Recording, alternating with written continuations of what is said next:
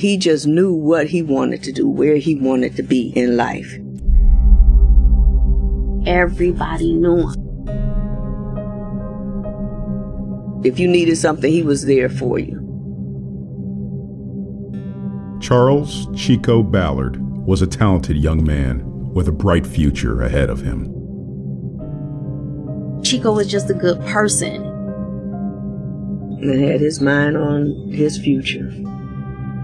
On February 8th, 2000, that future came to a tragic end when the 22-year-old college student was found murdered in the basement of his apartment.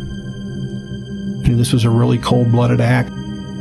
He was in the home by himself. How did this person end up dead?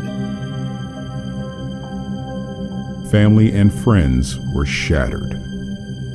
And we never expected anything like this to happen. I believe that God would not let that happen to my child.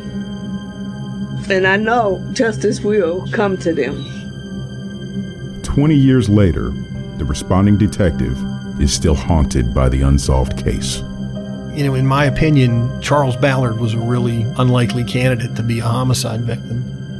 He had a pretty good life. He had a good future in front of him. He had good parents, a good family. Chico's family, friends, and detectives continue to seek answers. This is unexplainable, and it makes no sense.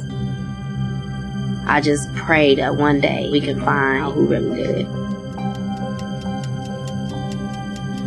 Join us for The Fifth Floor, an official Columbus Division of Police Cold Case podcast. We will never stop looking for these killers, and we will find you. Somebody knows